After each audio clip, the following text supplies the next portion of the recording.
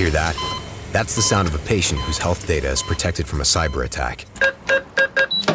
And that's the sound of a financial system that's digitally secured from bad actors. Right now, there's an invisible war being fought on a digital battlefield that impacts what we do every day. That's why at Peraton, we do the can't be done to help protect the vital systems we rely on. Because if we don't, the alternative is unimaginable. Peraton. This just in. Breathing oxygen is linked to staying alive.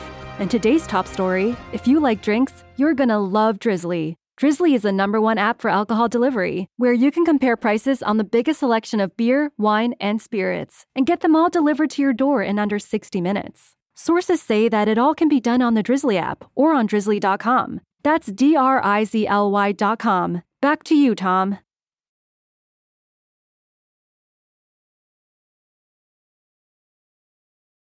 And welcome back to the Space News Pod, a daily podcast about space, science, and tech. I'm your host, Will Walden. And in this episode, well, this is a live episode. So we go over a lot of topics. It's about an hour long. It's pretty long, but we go over a lot of topics. So you'll have plenty of time in the car to listen to some SpaceX news, some moon news, some stuff about Mars, planetary exploration. And at the end, we do kind of a Q&A. It's kind of like an astronomy Q&A.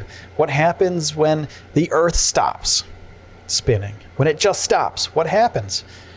Something along those lines, on every one of these live episodes. So if you want to check out the actual live show, you can search for Space News Live on any podcast platform. And it says Space News Live by Will Walden. That's the title of it. So, if you would like to listen to longer episodes, please let me know on social media at Space News Pod. That would be very, very cool. So thank you so much for all of your help along the way. And here is the latest live episode of the Space News. Hello, everybody. This is Will Walden from the Space News Live podcast. Okay, so what I'm going to be doing today is I'm going to go over some normal space stuff. Right, we're going to go over some space news for the day of, what is today? June 16th, Sunday. It's Father's Day in the United States, everybody. So go tell your dad, if you actually like him, that you like him, that he's cool. So, we're just chilling, man. All right, so let's get started here. Valentina Tereshkova, a Russian woman, was the first woman to go to space and orbit the Earth. She orbited the Earth 48 times. It happened today. She's a retired cosmonaut, an engineer, and a current member of the Russian State Duma. She is the first and youngest woman to have flown in space with a solo mission on the Vostok 6 on June 16th of 1963. She became the first civilian to fly in space, and she was only honorarily inducted into the Soviet Air Force in order to join the Cosmonaut Corps. So she's like pretty important as far as the evolution of space exploration goes. And she was born in March 1937. 1937. Think about how long ago that was. We're almost there again. We're almost 100 years from then when she was born. 1963 is when she went up on her solo mission.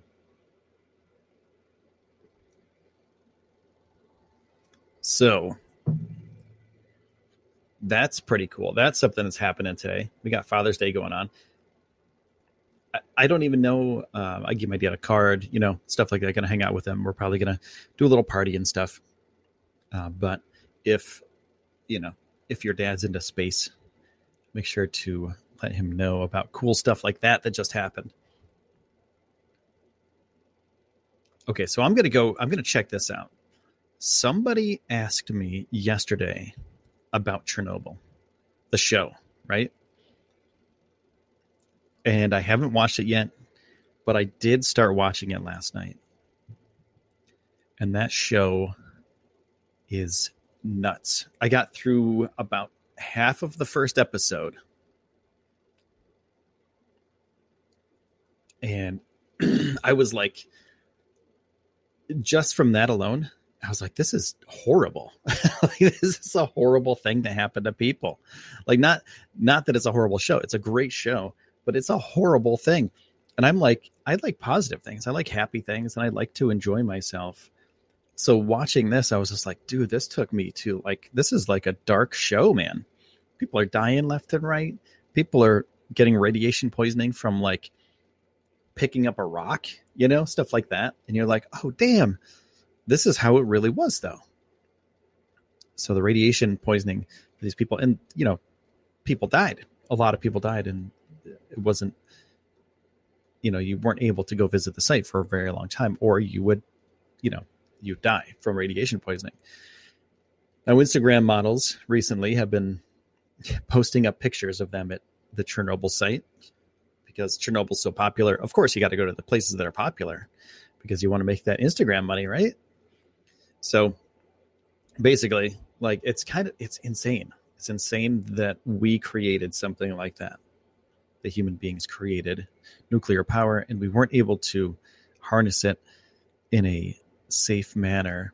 I guess now it's much safer, but you know, it was a new technology back then. So of course there's going to be things that go wrong with it. But unfortunately, people had to die, you know, in order to get to a place where we could actually have energy that's sustainable and also safer than it was then.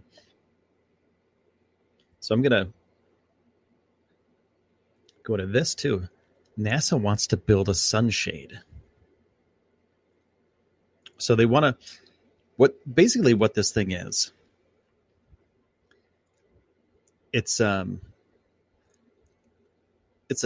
basically like a sunshade that you would use on your patio or something. So if you're out on a hot summer day, the sun is beating down on you, and this sunshade, you know, you put up your umbrella, you're at this beach or whatever, put up your umbrella, the sun gets blocked.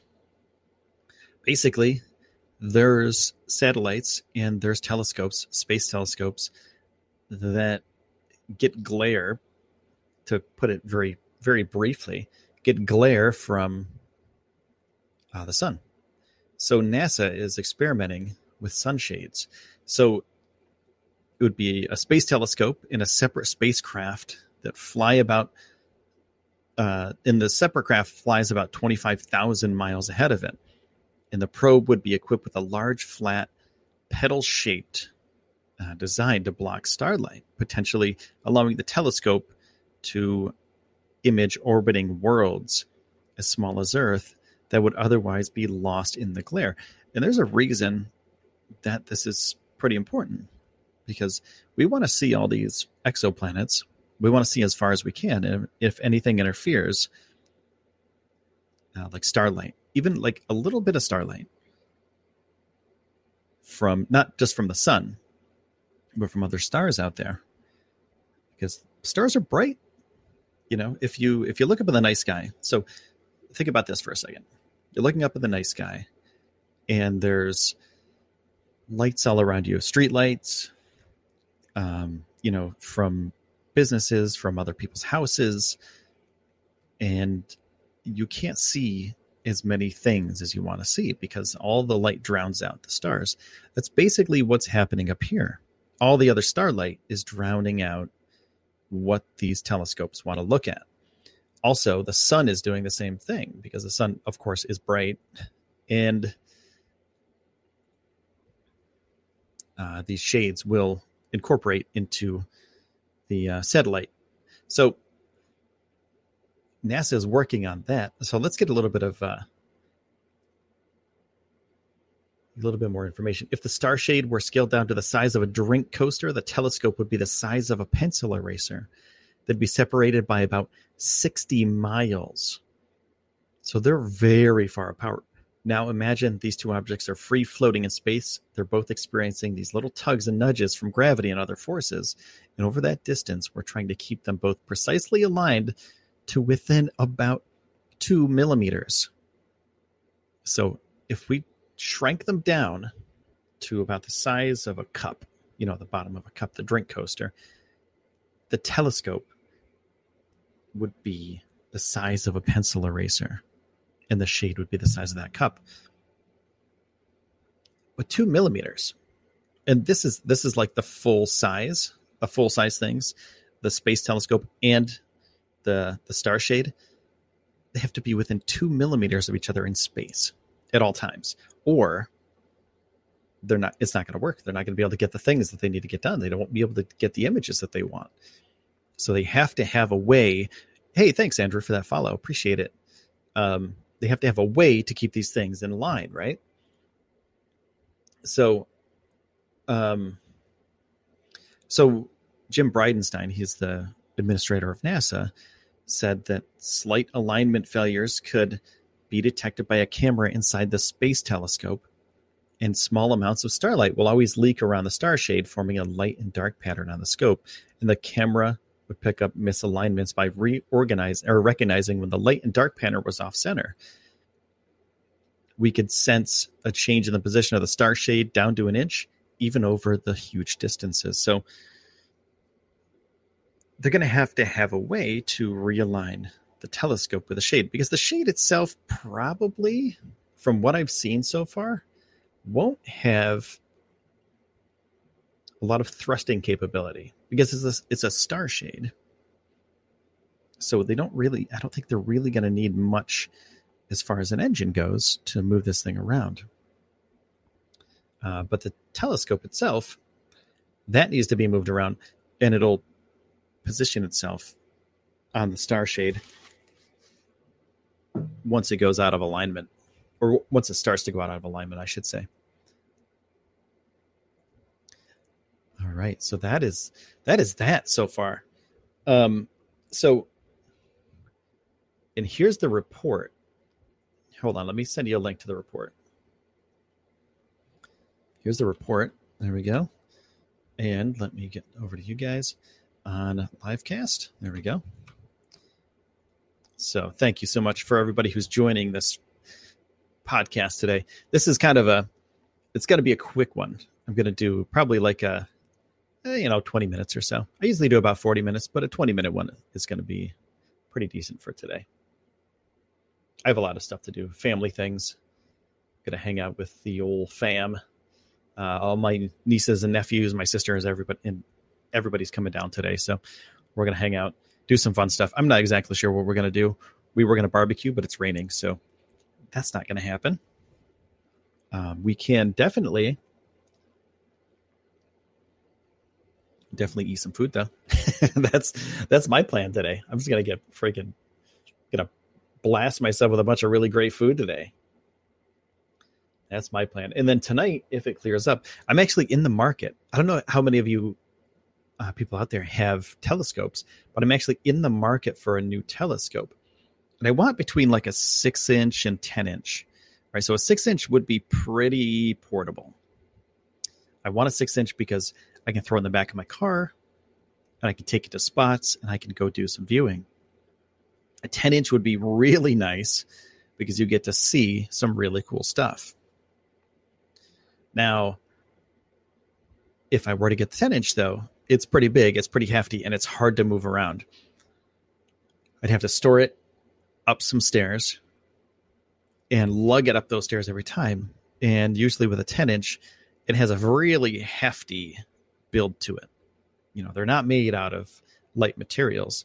Hey, Andrew, thank you for those likes. I appreciate it.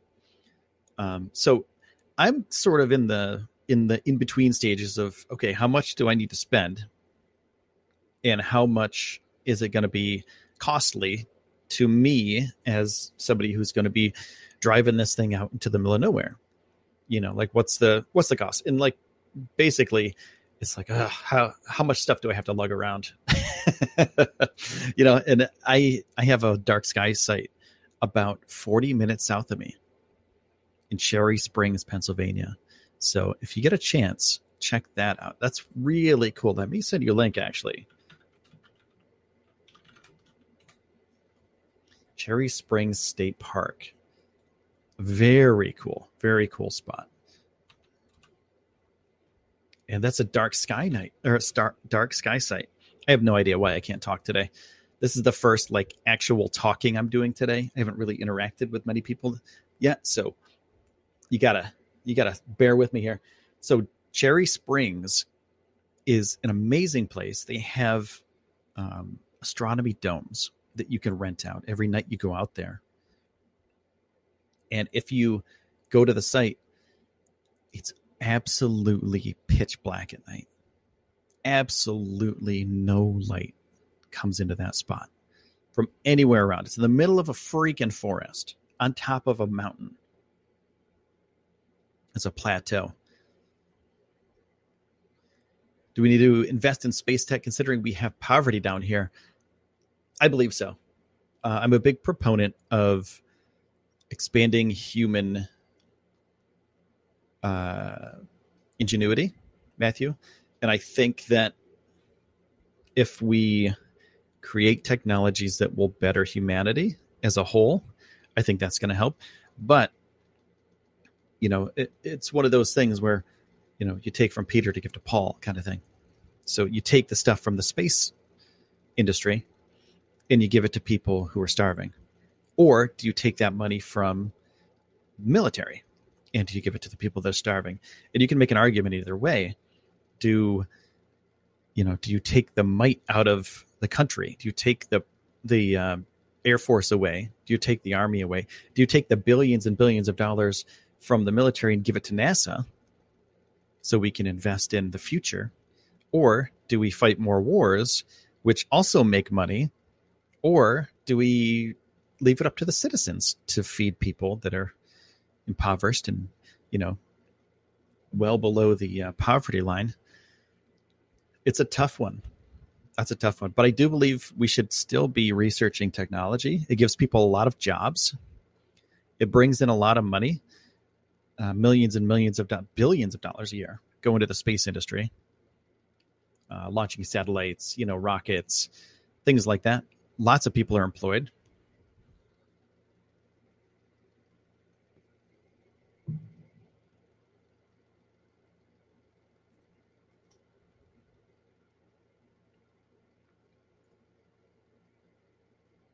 Oh, the Indian research? Oh, that's awesome. I think India is doing really great stuff. They have a moon lander coming up in September 6th, I believe it's going to land this year. I think that's when it is. September 6th, they're going to be landing. I believe they're going to be landing a lander and a rover on the moon. So I think it's pretty cool. I think it's cool. Any new country that wants to get into the space race, the new space race, is being hyped as the biggest technological boom that's going to be happening in the next 50 years or so. We're going back to the moon, of course. That's what NASA's doing. And all these other countries are kind of following suit because they want to be part of this new big thing. Now, if there are other countries that want to get into it and have the money to do it, like India, that's great. But if we get private companies to get into the new space race, that's even better because they can innovate faster than governments can. If they have the money to do it, somebody like SpaceX, they had an idea. They were like, okay, so what's this niche we got to fill? Oh, we don't want to waste all these stupid rockets in the middle of the stupid ocean. So why don't we just land them on land and reuse them? It's a dumb concept from years gone by. Like, what are we going to do with these rockets? Why can't we land them? Of course we can land them. There's the technology out there. We have GPS. We have, hold on a second. There, I had to turn off that air conditioner. It was blowing really, really cold. So we have all these technologies that'll push space-faring civilization forward. but it's not going to be done solely by the governments. And it never really was. Like the government had ideas. NASA had ideas for what's going to be cool. If we have a space war, the Space Force, man, the new Space Force, the Trump Space Force is going to be in charge of a space war. Right? That's what I'm thinking. That's why this whole thing is kind of a new branch of the military. So we have the Air Force. We have parts of the Air Force that are already doing space stuff, that are already doing space defense. And we have satellites, U.S. Air Force satellites everywhere, Department of Defense satellites everywhere, spying on everyone. That's part of it. So the Space Force is basically taking those things and putting them under one umbrella, so they're not fragmented into different, Air Force, Army, Marines, Department of Defense, those kind of things. So it's all going to be in one conjoined place, which is, for me, I understand we have to defend ourselves. We have to make sure that everything is going to be good in the end, and we have to make sure that nobody attacks us as the U.S. But I also don't like that we have weapons in space. Definitely some type of space war, doing some type of military exercises in space. I agree. And I think that's the sort of like the next frontier, right? So we've had thousands of years of war on the planet. You take those wars off planet, which are going to be fought with robots in space. They're not going to be fought with humans, because we're getting artificial intelligence to the point where they can actually, figure out what's going on. This will probably be in the next 50 years. I think there's going to be some tensions building over.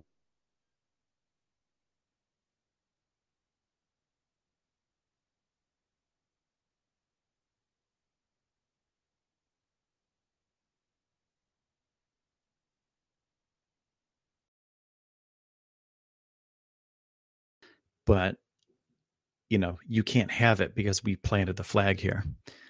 Like old school with boats, we'll take that to the next level. We'll use spaceships. It's sort of like what we did in the old space race.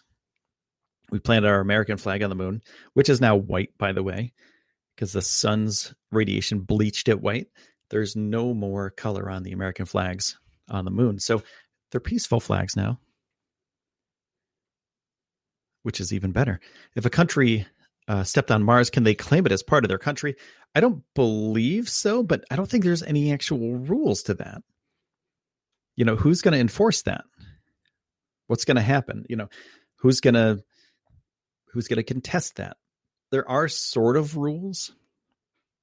There's space treaties where a country can't claim certain things, but there's also space treaties that say if you're a private organization and you grab a asteroid, you can use the asteroid for whatever you want. Like, it's yours. You got it. Go mine that asteroid and do whatever you want with it. So it's kind of a gray area, and they're actually reworking that, and they'll have more information on that a little bit later, because I believe that when we actually do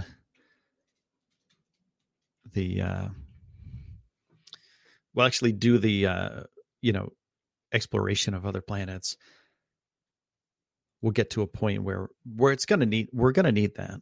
We're going to need some legislation that says, okay, so if you plant your flag on Venus, which I don't know why you would, but if you go to Venus and plant your flag, which would melt, but if that's the case and you want Venus, we're going to have to figure out exactly what that actually means. So when terraforming a reality or fiction, right now it's just fiction. Right now we can't even take care of our own planet.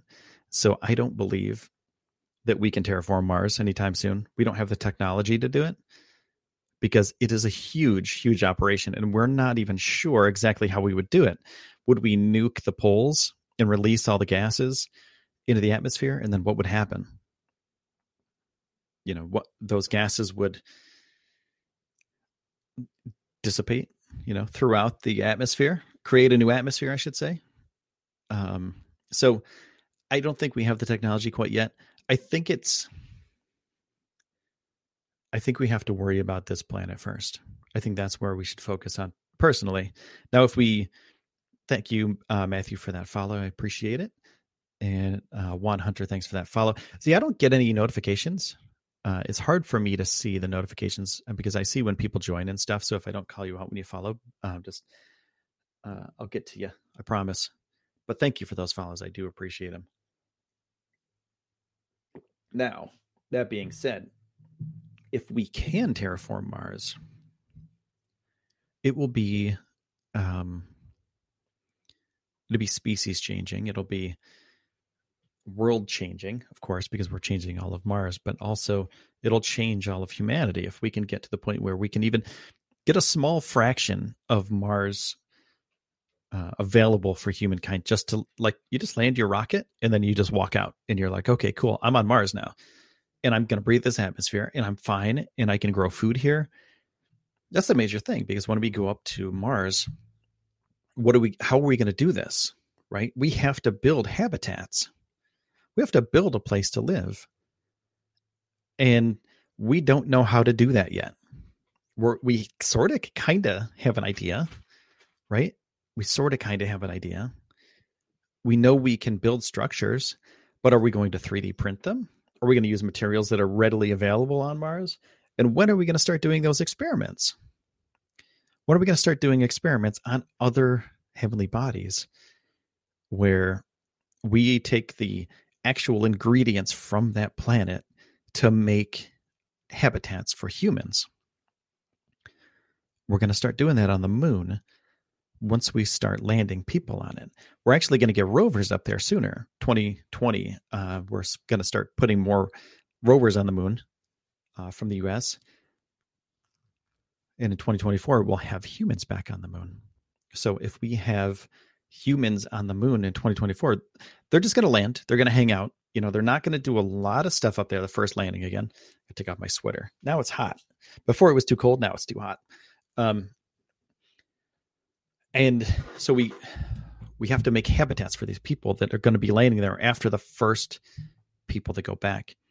The next person to land on the moon is going to be a woman. The next person to step on the face of the moon is going to be a woman, and then a man. So those people are going to just do basic stuff. We're going to go back there. We're going to do some science, of course. We're going to grab some stuff and bring it back down to Earth so we can study it, because all the samples that we have are old. We need newer samples to make sure that it's okay to live up there. So we're going to get to the point where people will be, living and working and doing all sorts of fun stuff on the moon. Yeah, why are we focusing on Mars? We don't even know how to live on the moon yet. We've been up there. We've done a bunch of, and I don't want to downplay anything, from what the moon explorers have done, but it's kind of like parlor tricks at this point. They've done a bunch of work. They've done a bunch of PR for NASA. That's what it seems like, right? So we remember the moon landings. We have the history of the moon landings. But and don't get me wrong, it did translate into a lot of really great stuff, really great technologies. The cell phones that we use today are because of our landings on the moon and other space exploration. But you look back at it now and you think, hey, what do we actually get out of it? Why aren't we up there still? Aren't we supposed to be up there? Yeah, we're supposed to be up there all the time. We're supposed to be doing cool stuff on the moon. We're supposed to, the idea of moon landings was to inspire people. And not just inspire people, but have people follow this dream of living and working off planet. And we haven't followed up on that as a society. We haven't followed up on people living off planet, working off planet, other than the ISS, of course. So getting to a point where we can actually live on another planet, the rocky world of the moon, that's where we have to start. Build up that stuff. And then from the moon, use that technology that we have on the moon, that we built our society, another society, a human society on the moon, where we work and we play and we build and we eat and we drink. Then we have to take it from there. We take all those resources, all that technology, all that knowledge, and we use it to send people to Mars. And we're going to fast track it. It's an exploration thing. It's dangerous. It's super dangerous. So if we want to go back to Mars by the 2030s, we got to get to the moon as soon as possible so we can get that technology nailed down. Because the Mars explorers are going to be in some deep crap if they go there without any knowledge, without any way for them to build a house with the things that you need: shelter, water, food. Those are the things, the basic needs of a human: shelter, water, and food. So if you go to Mars and you don't know how to do any of those things yet, you are screwed. You're dead in the water, So we got to nail it down. And there's companies, that are out there right now that are building modules for space stations around the moon, which will in turn build space stations around Mars, where there will be an escape plan. We have to have that. We have to have an escape plan for our explorers to go to Mars. We have to have a Mars base set up in orbit, like a little space station, even if it's just a tin can, where they can get off world if something happens. Say if there's like a giant dust storm and they're like, oh man, we're all going to die. Right. So what do we got to do? We got to jettison off the planet. We got to go to this space station for the time being. And then we can get picked up in whatever, 6 months or whatever time they have left. So does an event like Gravity movie could really happen? I think it could. There's a lot of space, though, if you think about it. There's a lot of space in space. It's a lot of room for stuff to move around up there. But I think there's some stuff that could happen. There's some horrible things that could happen. Some space debris, micrometeors, microasteroids, debris from other satellites, debris from other space stations that could just destroy everything that's out there because it's very fragile. Have you checked out MagellanTV.com yet? It's really cool. There's a lot of really awesome space documentaries on there. If you go to MagellanTV.com/space news pod, you can get 2 months for free. And there are a lot of HD amazing docs about the solar system, black holes. Actually, I am watching this thing called Birth of a Black Hole. It is terrifying. So if you get terrified by space like I do, go check it out. And you get 2 months for free. You can watch it on anything, anywhere, anytime. So your TV, your laptop, your computer, your phone, your tablet, anything. And it's on Roku, Amazon Fire TV, Apple Play, Google Play, iOS.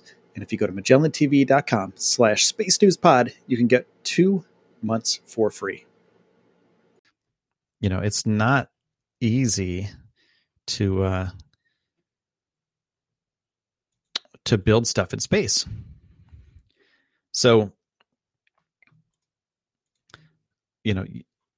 there's lots of ways that things can go wrong, basically, is what I'm trying to say. And if something does go wrong and you're, 600 miles away from something else, is there a chance that a little piece of your spacecraft, if it blew up, get another spacecraft and it just goes to crap and everything gets ripped to shreds? There's a chance, but there's so much room in between things. And you can see, hold on, let me show you. There's like a real time.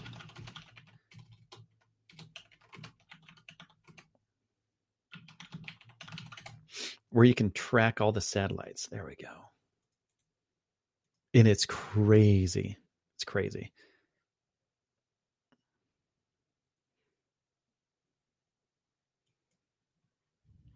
Let's see. Oh, that's pretty cool.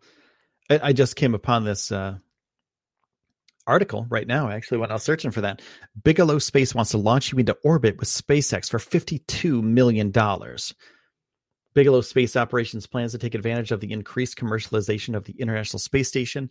The Nevada-based company just announced that it has reserved up to 4 flights to the ISS aboard SpaceX's Crew Dragon capsule. Bigelow intends to charge about $52 million per seat on these initial missions, which will last 1 to 2 months and carry up to 4 people apiece. So $52 million to reserve your seat to the International Space Station.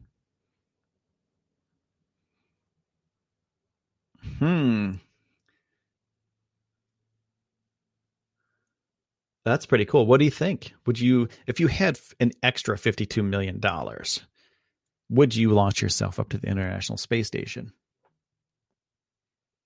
That's pretty interesting. Just for fun. Just for funsies. Like, hey, I'm bored this weekend. I'm not going to go to Target and stand in line with everybody else because their computers are down. I'm going to go to the International Space Station. I'm going to spend my $52 million to launch myself up into space. There is an international body for the satellites. I can't remember it off the top of my head right now, but there is. There's a lot of satellites, so we have to know what's going to happen when we launch a new one. How does the ISS avoid debris? Very carefully is the easiest way to say that, but everyone knows where the ISS is. It goes back to Matthew's question of like, where do we launch satellites? Everything is tracked. Every little piece of space debris is tracked as much as possible.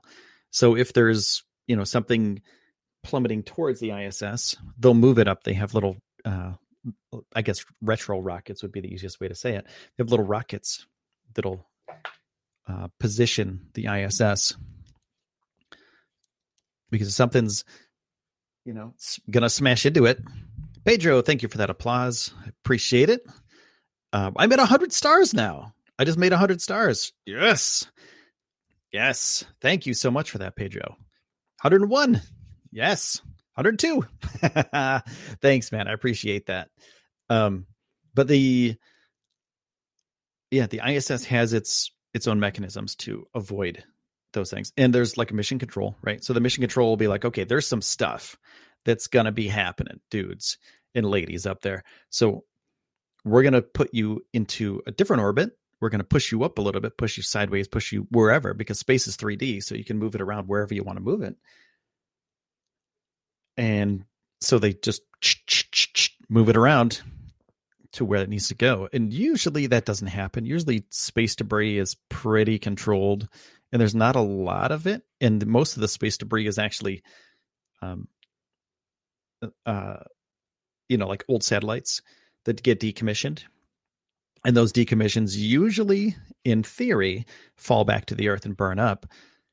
But sometimes it doesn't happen. And sometimes they just don't make it back, or they, something happens to the satellite, like a little piece falls off, or, because of some, like a micrometeorite or something. And those things, something as small as a bullet, something tiny, something like a pebble could rip through the International Space Station because there's really nothing to stop it. Right? It could be going thousands of miles an hour with no resistance because there's no air resistance. It won't slow down until it hits the ISS. That's the only way it'll resist. So it'll go right through the thing and, could possibly kill somebody, could possibly open a hole big enough so, air could escape in that area. And, there's ways for them to close off sections. You've seen science fiction movies where they're like, okay, there's a catastrophe and this module, we have to shut it off. That's kind of what happens in the ISS. It's kind of like a submarine, like they have those doors. Similar, not the same though. It's not as clunky. So Pedro, thank you for that follow too. So we are on this topic of space tourism now. Yeah, how crazy is that? So we were talking about this a little bit yesterday, but Virgin Galactic can send people up into space just to go check it out. No science, no nothing like that. You don't have to do anything cool. You just sit in this little cockpit with a couple other people and you just hang out in space for X amount of millions of dollars, And how does ISS and astronaut protect from the sun's intense heat? Ooh, that's a good one. I'm not exactly sure. I think they have not like a sun shade, but I'm pretty sure it positions itself. But I think it has sun blockers too. Let me find this out. ISS protection. Let's find this out for everybody.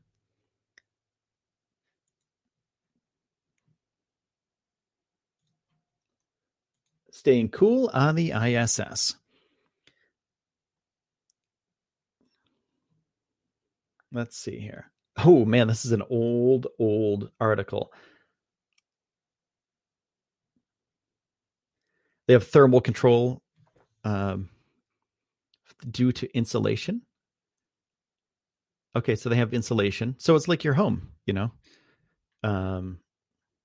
multi-layer insulation.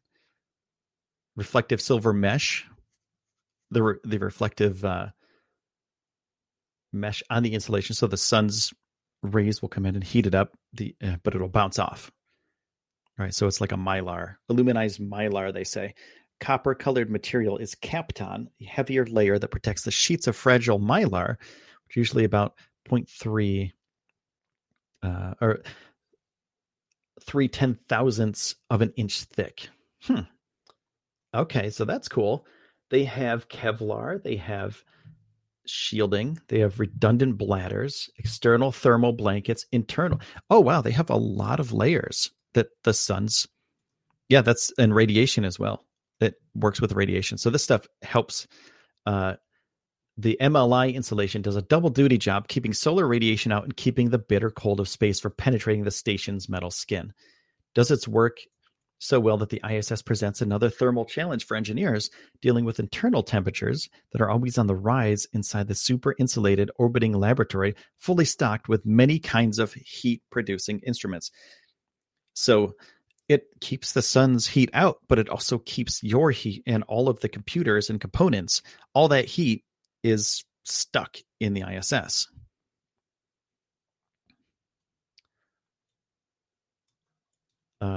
Heat exchangers. The basic answer is to install heat exchangers. Active Thermal Control System, the ATCS for short, take the heat out of the spacecraft. Waste heat is removed in two ways, through cold plates and heat exchangers, both of which are cooled by circulating water. Oh, that's cool. Air and water heat exchangers cool and dehumidify the spacecraft's internal atmosphere. I was actually thinking about the humidity. Like, how humid would it get in there? Because thanks for those likes, by the way, Charlie. How humid would it get? Because you just have people breathing at each other, right? The ISS isn't super big. So you just have everybody breathing and farting at each other. So it would probably get really humid. And just all the other stuff that's going on in there, the heat from the instruments and everything else. I mean, they're not just farting on each other. I mean, that's that's really weird. But without the rotational gravity, I'm not sure, Matthew. I think rotational gravity is the best way to do it. That's not my expertise. I'm going to tell you that right now. It's always good to look this stuff up, though. I think that's the best way to do it, rotational, because that's what I've seen from all the experiments that I've seen people do, and also from sci-fi movies. Is that you see, the ship is always rotating because they're like, okay, we need to get some gravity. So I think maybe that's the best way. So we're up to 102 stars and 70 likes and 5 fans. Dude, I just started this live podcast stuff the other night. So I'm really pumped that it's working out. And especially on Livecast. You guys have been really great. And thank you for all the chats, by the way. That's been really awesome to hear from you guys. So how much is it going to cost? So Bigelow is going to send you up into the ISS, for $52 million per seat. Now let's see how much does it cost for Virgin Galactic seat. $250,000. 90-minute flight, $250,000. So you can go to the ISS for $52 million, or Virgin Galactic for $250,000. If you had both of those, thank you, Matthew. I appreciate it. If you had both of those options available to you, would you go for a short flight, 90-minute flight, and let's see, 90-minute flight costs $250,000, or would you spend the $54 million and go up to the ISS? If you had both, like all the money in the world, all the money you would ever need, never have to worry about it, I'd start off probably with Virgin Galactic. And then I would be like, okay, I've got a little taste of this, and I think it's really cool. I'd like to dip my toe in, before I go swimming, I dip my toe in and go like, okay, is this really cold? And if it's really cold, this is going to suck, but I'm going to jump in anyway. So I'd probably do the Virgin Galactic one first and then move on to the ISS. Spend my $54 million to go to the ISS. Because that would be pretty insane. Could you imagine that? There's only a few people that have been to the ISS. Let's find out how many people have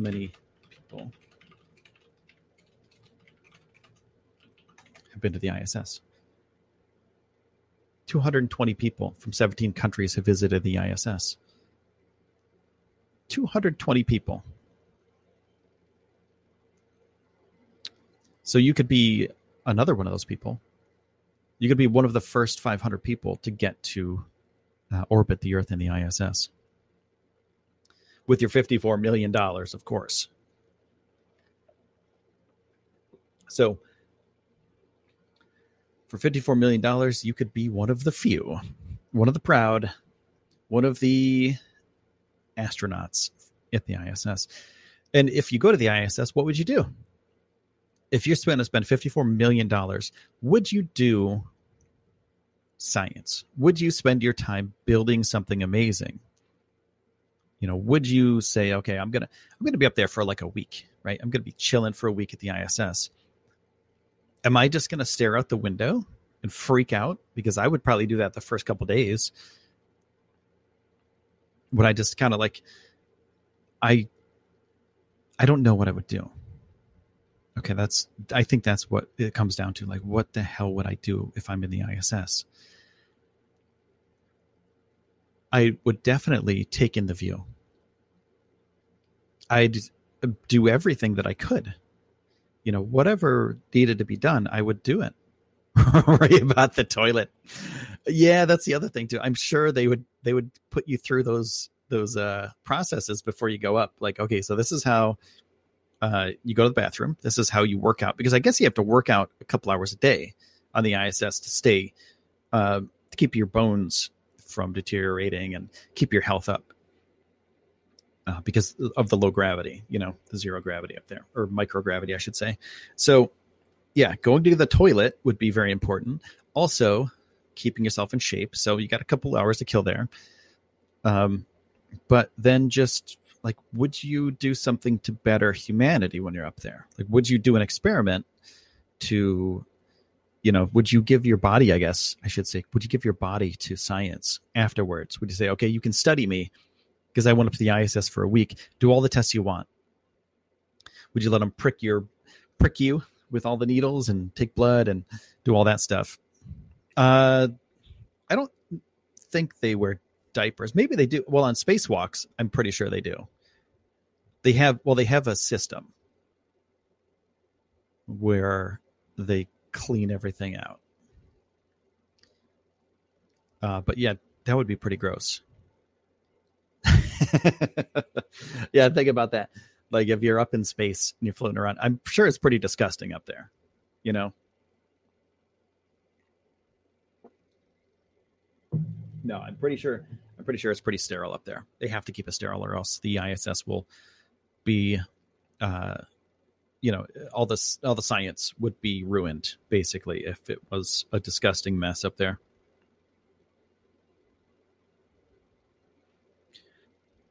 But I think I would do everything in my power to make other people's lives better if I went up there.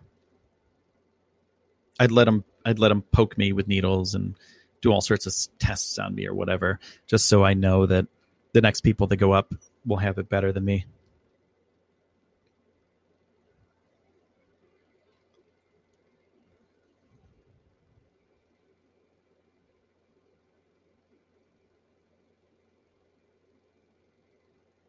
And then, you get to a certain spot where like you're okay. I got $54 million. Could I get a sponsorship? I'm looking for a sponsorship to go to Florida to a rocket launch. I want to go to the rocket launch that's sending humans back to the International Space Station from U.S. soil. So what I want to do is find some sponsorships, find some advertisers for this podcast. I already have a couple. And I also do a regular podcast that's not live, by the way. It's called Space News Pod. And you can check that out on any podcast platform. But yeah, getting down to that launch is my major goal for this year. I want to go down to that launch. I want to see history. And this is one of the things that I'm like, okay, I want to do this for a living. And I already am doing it for a living. I'm making some money doing it because I have some great sponsors that are helping me out already. But I need to make more money to continue doing this and continue doing these kind of podcasts. So imagine that you get sponsorships from companies when you go to the ISS or when you go on a space travel, where you can be an influencer and help people, help companies provide a service to other people that are interested in your story. So mine's pretty silly compared to that. Mine's driving from New York to Florida as opposed to flying to the International Space Station or flying in a Virgin Galactic ship. But would you, quote, sell out? You wouldn't sell out, man. That's all garbage. When people say that you're selling out to make money, to do something, when I was younger, I was a skateboarder. Here comes story time. I was a skateboarder. I was in the streets. I was a dirty skateboarder. I was hardcore into it. And there was always the people that were like, if you get a corporate sponsorship, you're selling out. Right. These companies they're going to, take your soul away or whatever. Because it was an underground thing then. There was no Olympics. So we're going to the Olympics for the first time in 2020. Skateboarding is. So when I was a kid, it was all like dirty punks. And you sell out if you get a corporate sponsorship. People were getting like Monster Energy drink, Red Bull. I remember when sports drinks started coming into the fray, and skateboarders were getting paid like $2 million a year to drink a drink or to have the logo on their shirt. Yeah, of course you're going to do that. If somebody offers you $2 million a year to put a logo on your shirt every time you go to a competition, you're going to do that competition anyway. Put that $2 million in the bank because someday you're not going to be able to skate again.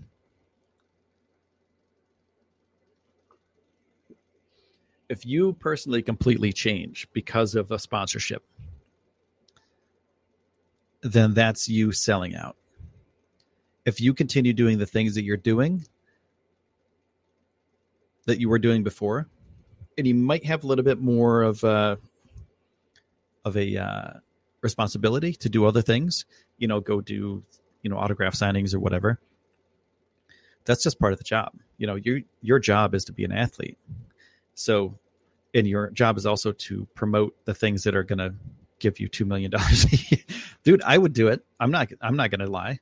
I would, of course, I would say, okay, these are the things that I won't do.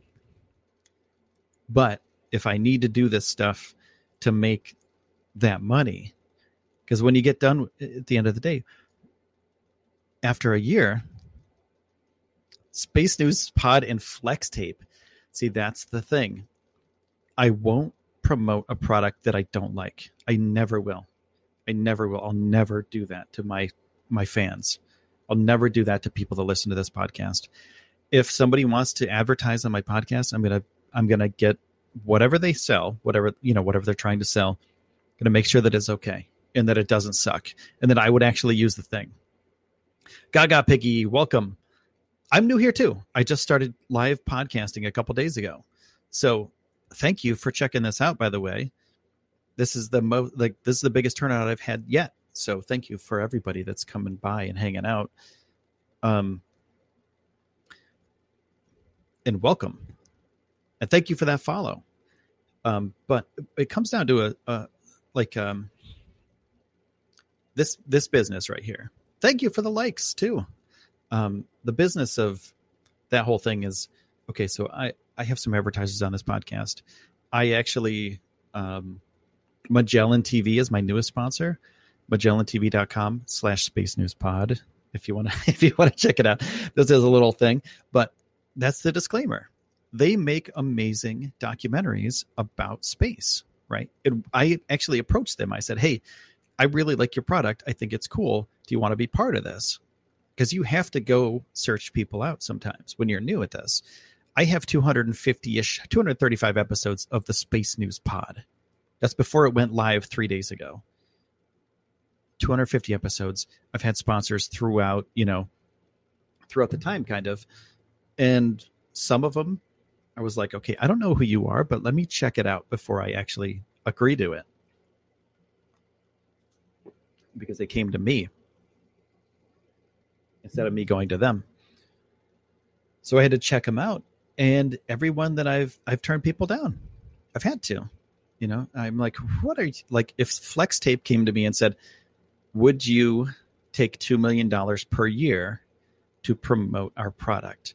I have Flex Tape in the basement. I've used it. It actually works. So Flex Tape would be one of those things that would be like, actually, this stuff is really good. It works. It's goofy. Like, the commercials are goofy as hell, but I would probably say, okay, give me $2 million, dude. I'm down. I use this stuff. I actually used it to patch up a leak that I had. Oh, you changed it? No, I would never change the name. This is mine. That's why podcasting is so cool. I would never. Oh, to Flex Tape. So if I like the Flex Tape, or Space News Pod by Flex Tape or something like that. I would say no to Flex Tape being like, if they're going to do that kind of thing, I would say, give me a ton of money. Like Space News Pod brought to you by Flex Tape. Hello, everybody. This is the Space News Pod brought to you by Flex Tape. And it's in the title and everything. I couldn't do that. If they're offering me a ton of money, I'd have to really consider it. Because at that point, would I be selling out?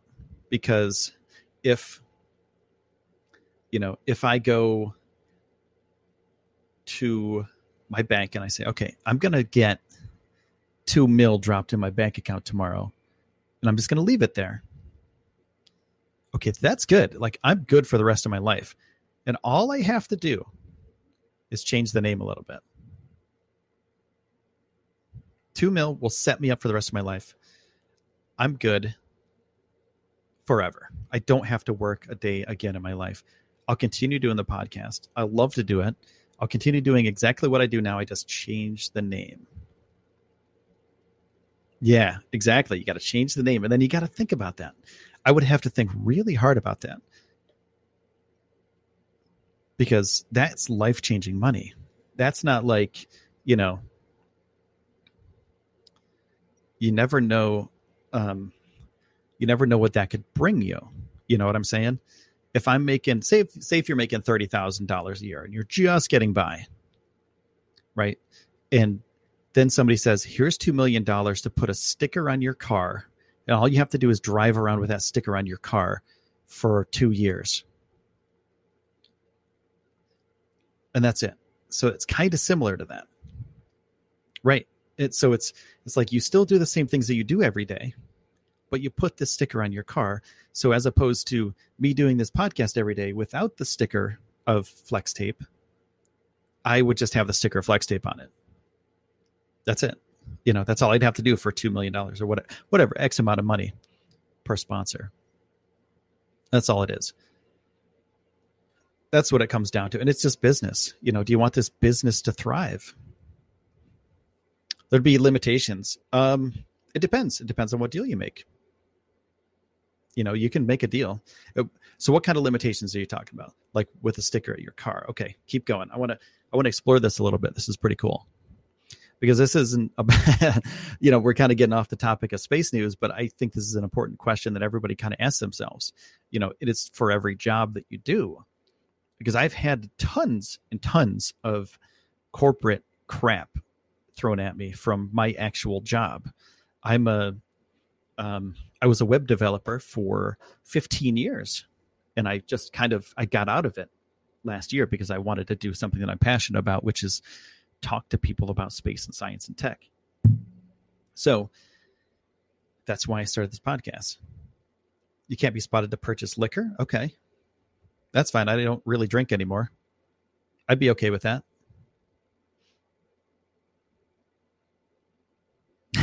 Back to space talk, please. Andrew, I'm almost there with you, man.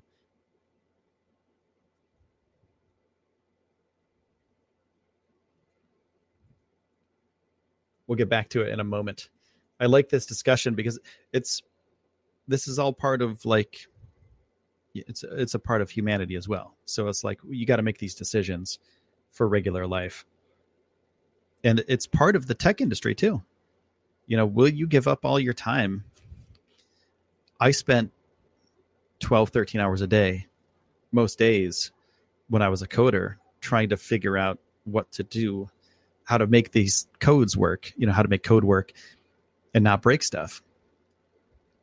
So I gave up a ton of my time to do that. And I lost a lot of stuff. I lost a lot of relationships, lost a lot of life experiences that I could be having by sitting behind a computer and tappity tap, tap, tap, typing away. So that's another thing. It's the same thing. Like, is that my sponsorship? It's pretty similar. What happened if Walmart or a big name brand decided to sponsor space? What would be the gain? So if a sponsor, say like a sponsorship for a company that's sending something to the surface of the moon, right? So if they can offset their costs at all by putting a Walmart sticker on a rocket, that's up to their business. How much money is Walmart paying them? How much money can they make in the long run? And also, what's the cost benefit analysis, and what's the reason? What is the reason of going to space with a Walmart sticker on your rocket? What is Walmart going to do? What are they giving back? That's my major thing. Well, I mean, you never know. It's like NASCAR, right? NASCAR has all these people. Hey, thanks for Winston cigarettes, and thanks for everybody for sponsoring. It's like that. Like there's patches all over the place. I don't know if it'll actually get to that place, because I think corporations will eventually get to that point where they have to offset their costs, because there's no way they're going to have millions and millions, tens of hundreds of millions of dollars to send people to Mars. But if we could get sponsorships for those people, can they go to Mars, and will it be, financially feasible for these people to go to Mars? Money. Yeah. Well, money's always talked though, Pedro. Money's always talked. It's not a new thing. Money's always been the catalyst for moving forward as far as capitalism goes, and as far as moving humanity forward. It's always been like, okay, how can we make the most money? What are these things? And let's keep moving with that. Now, speaking of moving, what about we kind of got not a little bit off topic. We got a lot of off topic here with the space talk. So we did some things yesterday. Cornell. And there was like questions about astronomy. How many Earths fit into the sun? Think about that.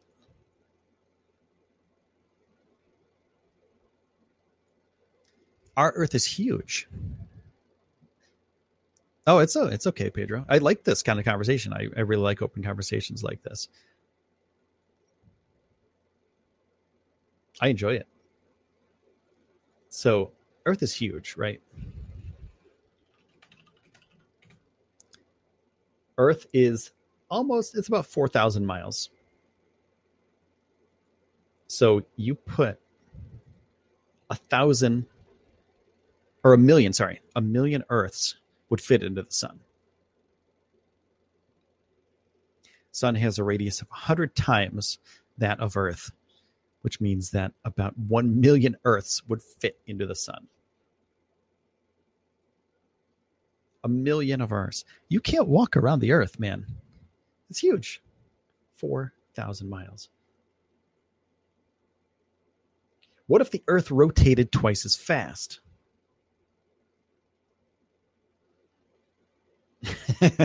I've never thought of this. This is crazy. Like, these are the kind of things that I would love to learn. And every day I'm infatuated with these kind of things. What would happen if the Earth started to rotate twice as fast as it does now? Our lives would definitely change drastically if the Earth started rotating twice as fast. Our days would be half as long, so our bodies would have to adapt to a very different sleeping schedule. Animals would also have to adapt to a new way of life. For instance, those that hunt at night would have to become more efficient because they would have fewer dark hours in which to catch their prey. Plants would still be getting the same amount of sunlight, just split up into smaller chunks, and they probably wouldn't have much problem adjusting. I believe once the animals were able to adapt to drastically new way of life, we would not have trouble with the new schedule as well. So actually doing the adapting would seem quite hard. We'd have to train ourselves to sleep 4 hours a night instead of 8 and eat 1 to 2 meals a day just for starters. So everything would be in chunks. We'd have to chunk things up. Thanks, Richie, for following me. There we go. And thanks, everyone, for hanging out, by the way, in the podcast. I appreciate it. This live casting is absolutely amazing. I really do like doing this stuff. And even we go off on tangents every once in a while, I think that's important. I think it's important to explore other ideas. Thanks for that follow, Eric. I appreciate it. Let's get back to a couple more questions. Then I got to go and do some family stuff. What causes the aurora? The auroras are caused by changing particles from the solar wind charged particles, from the solar winds hitting atoms in the Earth's upper atmosphere. Okay. The sun emits a stream of electrons and protons called the solar wind, and these particles interact with the Earth's magnetic field and funneled towards the magnetic poles, which is why the aurora are visible at high altitudes. Just a little bit ago, I think it was a month or two ago, the auroras could be seen near the Great Lakes in the United States. I didn't get a chance to check it out. It was over in, I think, Michigan, maybe, somewhere over there. In that region, but it was, for some reason, I'm not exactly sure what it was, but they were very intense for a little while, and you could see them from down south a little bit more. Hey, Charlie, how's it going? All right, so let's do one more. That's pretty cool, the aurora. I like these, science questions at the end. I love it. I do the suns. Let's go back to... What would happen if an impact caused Earth to stop rotating? Ooh, there's a lot of stuff. If the Earth's rotation instantly stopped, everything fixed to the Earth would continue to rotate around at the same velocity that they were before due to conservation of momentum. That makes sense. It would feel like a giant earthquake again, and where the Earth would start, like it would just suddenly stop. Buildings would collapse, oceans would wash up onto land in large tidal waves. It's sort of like if you have a bowl of water. This is a good demonstration of this. You have a bowl of water and you move it back and forth. So the water in it splishes and splashes back and forth. And then you stop moving the water. Stop moving the bowl. The water will continue to move because of that sort of momentum that it had before, the conservation of momentum. So think about that. Everything that's moving right now would keep moving. The Earth would stop. Everything below your feet would stop. But everything that's moving would continue to move. And seismic waves from the impact would travel through the Earth, causing massive earthquakes, depending on the size and velocity of the impactor. And it actually might break the Earth apart. So these are like catastrophic, crazy things, but it is possible. There are giant rocks out there that hit other planets.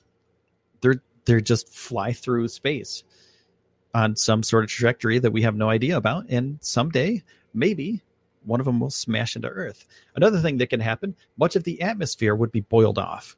A fireball would expand outward, destroying material in its path and polluting the rest of the atmosphere. So the dinosaurs died off because of something like this, possibly. That's what they think. That's what scientists have thought for a while. On a retrograde rotating planet, the sun and all the stars would rise in the west and set in the east. So if we were magically able to stop the Earth with no bad consequences, life on a non-rotating or retrograde backwards rotating planet would be very strange. On a retrograde rotating planet, the sun and all the stars would rise in the west and set in the east. If the rotation was very slow, the day could be very long. This would have a huge effect on plant and animal life on Earth, and some of which could not survive many days with no sunlight. So basically, everything that's moving would continue to move. Everything that's already kind of planted down, it would pretty much stay there. If we were smushed by something or other, whatever it is, a giant rock that would stop the Earth in its tracks. So, okay, I'm going to call it for today, everyone. I want to say thank you to everybody for hanging out. I really do appreciate it. You are all amazing. And thank you for taking the time out of your day to spend it here with me on Space News Live. I'm going to be doing these every day. So if you like conversations like this, make sure to follow, because I'm going to be doing this every day. And we can have conversations that are kind of weird. Charlie, thanks for that follow. Kind of deep. Sometimes we'll go off on a little bit of a tangent. Maybe we'll talk about space sponsorships around the same time. Yeah, noon Eastern is about the right time. Yeah, they are. There's stuff all around us.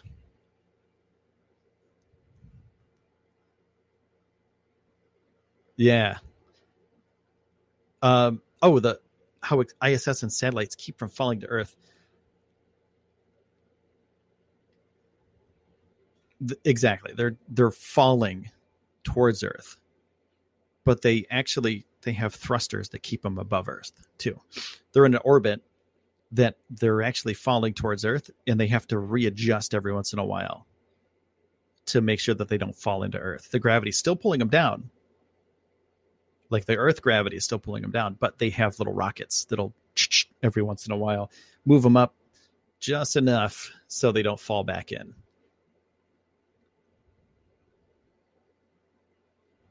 So yeah, this has been really fun, guys. Thanks, Pedro, for those stars. I appreciate it. Anybody else who's given me stars, thank you. You're helping me follow my dreams. This is my job now. This is what I do for a living. I do my podcast, Space News Pod. If you want to go check that out, I'm going to send you this link. That's spacenewspod.com. That has some links to go check out the podcast and podcast platforms. You can also check it out on CastBox, of course, and on Livecast here. Anytime you want, come check it out. But that one, the spacenewspod.com one, that's the 10-minute hit. Like, that's the quickie for the day. 10 minutes of science and space every single day. And this one, I'm not going to edit this down. I'm going to do a different one for the actual Space News Pod. So there will be a different podcast episode for that one. But yeah, thank you guys for all the help today. We have 102 stars now. We're working on 10,000 stars. We're working on getting me to a rocket launch. So I want to say thanks again. And my friends, I'll see you tomorrow about the same time, about noon Eastern. So I will see you then. Have a good day and happy Sunday, everyone. Hear that? That's the sound of a patient whose health data is protected from a cyber attack. And that's the sound of a financial system that's digitally secured from bad actors. Right now, there's an invisible war being fought on a digital battlefield that impacts what we do every day. That's why at Peraton, we do the can't be done to help protect the vital systems we rely on. Because if we don't, the alternative is unimaginable. Peraton,